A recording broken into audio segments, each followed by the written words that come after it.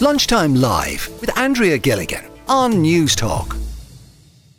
Tourism is a huge industry in the county. So when we travelled down yesterday, I wanted to get a first-hand experience. I wanted to see for myself what is on offer.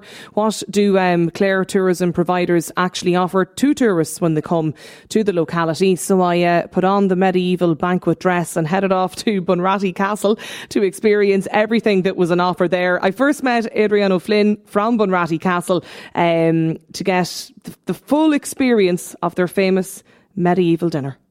My noble guests, my lord, your banquet this evening consists of 4 removes or courses.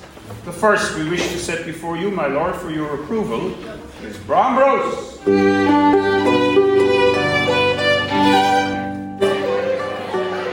We're here in the main guard of Bunratty Castle, where we host our medieval banquets nightly. And believe it or not, these medieval banquets have actually been running for 60 years. They first started in 1963. So we're celebrating a very important anniversary this year.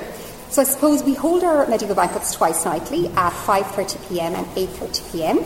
And each sitting we welcome about 135 guests. So when you arrive at the banquet, you're greeted by the lords and ladies of the castle. A little bit like myself here. Like yourself, you're decked out in the finery for tonight. You're greeted by the lords and ladies of the castle. You're brought upstairs to the banquet hall, which would have been what would have been used back in medieval times, where they would have hosted banquets back then. However, nowadays we hold them downstairs. But you enjoy a drinks reception upstairs when you arrive, and you're told the history of the castle through music and song during the drinks reception. So you're told the origins of the castle, the different families who would have resided here over the years. And then at the very end of the drinks reception, we crown an Earl and Lady over the banquet. So typically that's somebody who's maybe celebrating an anniversary or a birthday or something like that. And then the Earl and Lady lead the rest of the guests downstairs to dine. Like, it's incredible when you think of the length of time that the medieval banquet is running, the fact that you're operating 2 daily sittings as well of this. Like, it just shows you the strength and the success of the banquet here.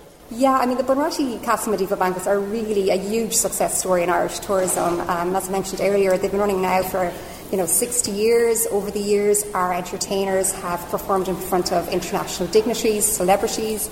They've performed for US presidents, including, JFK, Donald Trump, Reagan, Nixon. They've performed for Glenn Campbell, for Bob Geldof, for Dolores O'Riordan. We've had people come from near and far from all across the world to enjoy our medieval banquets over the years. So they really are an amazing success story. Yeah. What is it? Is it the pageantry? Is it the medieval castle? Is it the food? Is it a real buy-in from international tourists? It's a little bit of everything, to be honest, Andrea. I mean, the quality of the music and vocal performances are outstanding. The food is unusual. When you come in here to the medieval banquet, as we say, you dine the medieval style, so you dine with your fingers. We don't provide cutlery, just a dagger. Oh, right, okay. Yes, you drink your soup from the bowl. So it's really good fun. So there's a bit of pageantry in that side of it. But it's really just a completely unique dining experience that you don't get anywhere else in Ireland and in very few places across the world. I recall being here. I have childhood memories of the medieval banquet. I remember coming here as a kid. So I suppose there's an Irish tourist attraction in this. Yeah, I suppose prior to COVID, our medieval banquets have been about 80% international markets. But then when we reopened, obviously we were closed in 2020 due to indoor dining restrictions, but when we reopened in 2021, we noticed that a lot of the domestic Irish visitors were coming and had rediscovered Bunratty. We've noticed that they came back time and time again since. And a lot of people actually didn't even realise what was on their doorstep.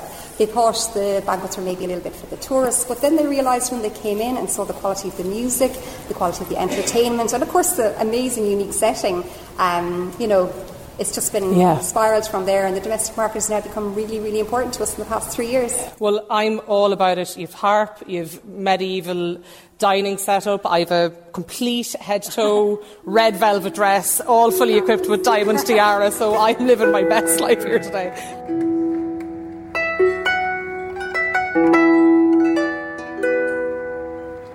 Joe Bracken, lead tenor. When did you start performing here, Joe?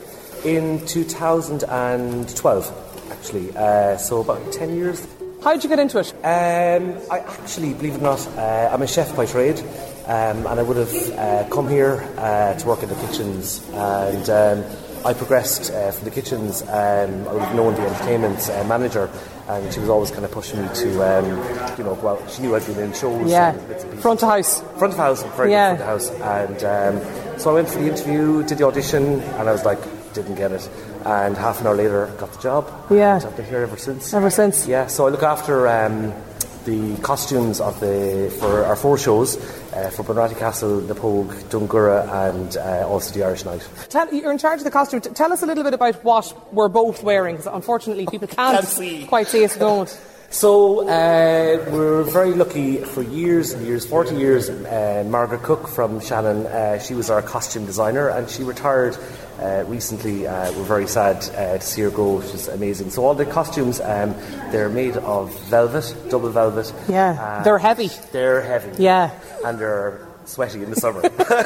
Wonderful. But yes, so they're all handmade. It takes about 4 to 5 weeks to make a costume. Yeah, and so 1 costume each, and they cost an awful lot to make, so we have to really look after them, and there's a special way of looking after them as well, washing them, and and the headpiece as well. So you're wearing a lovely headpiece that matches the dress, so all the costumes all tend to match, obviously, the headpiece to the colour of the costume, and then the butlers would obviously have hats. We all have hats to wear. I'm sure it's a huge attraction for tourists that are coming here to experience the banquet. Like since it opened in 1960, we've had 3 million people pass through the castle doors.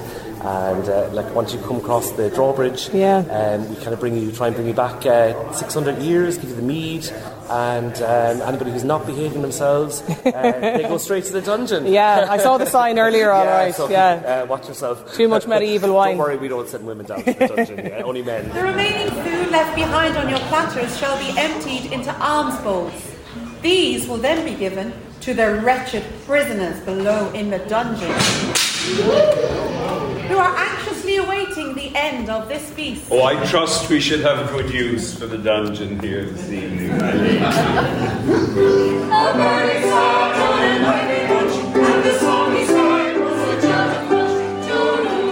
It's Matthew Foy. I'm from Richmond, Virginia, in the United States. Did you enjoy the banquet? It was great, yes. It was a surprise that I was made the Earl. I'm very embarrassed, but it was wonderful.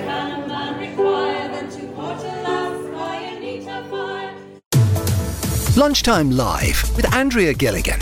Weekdays at midday on Newstalk.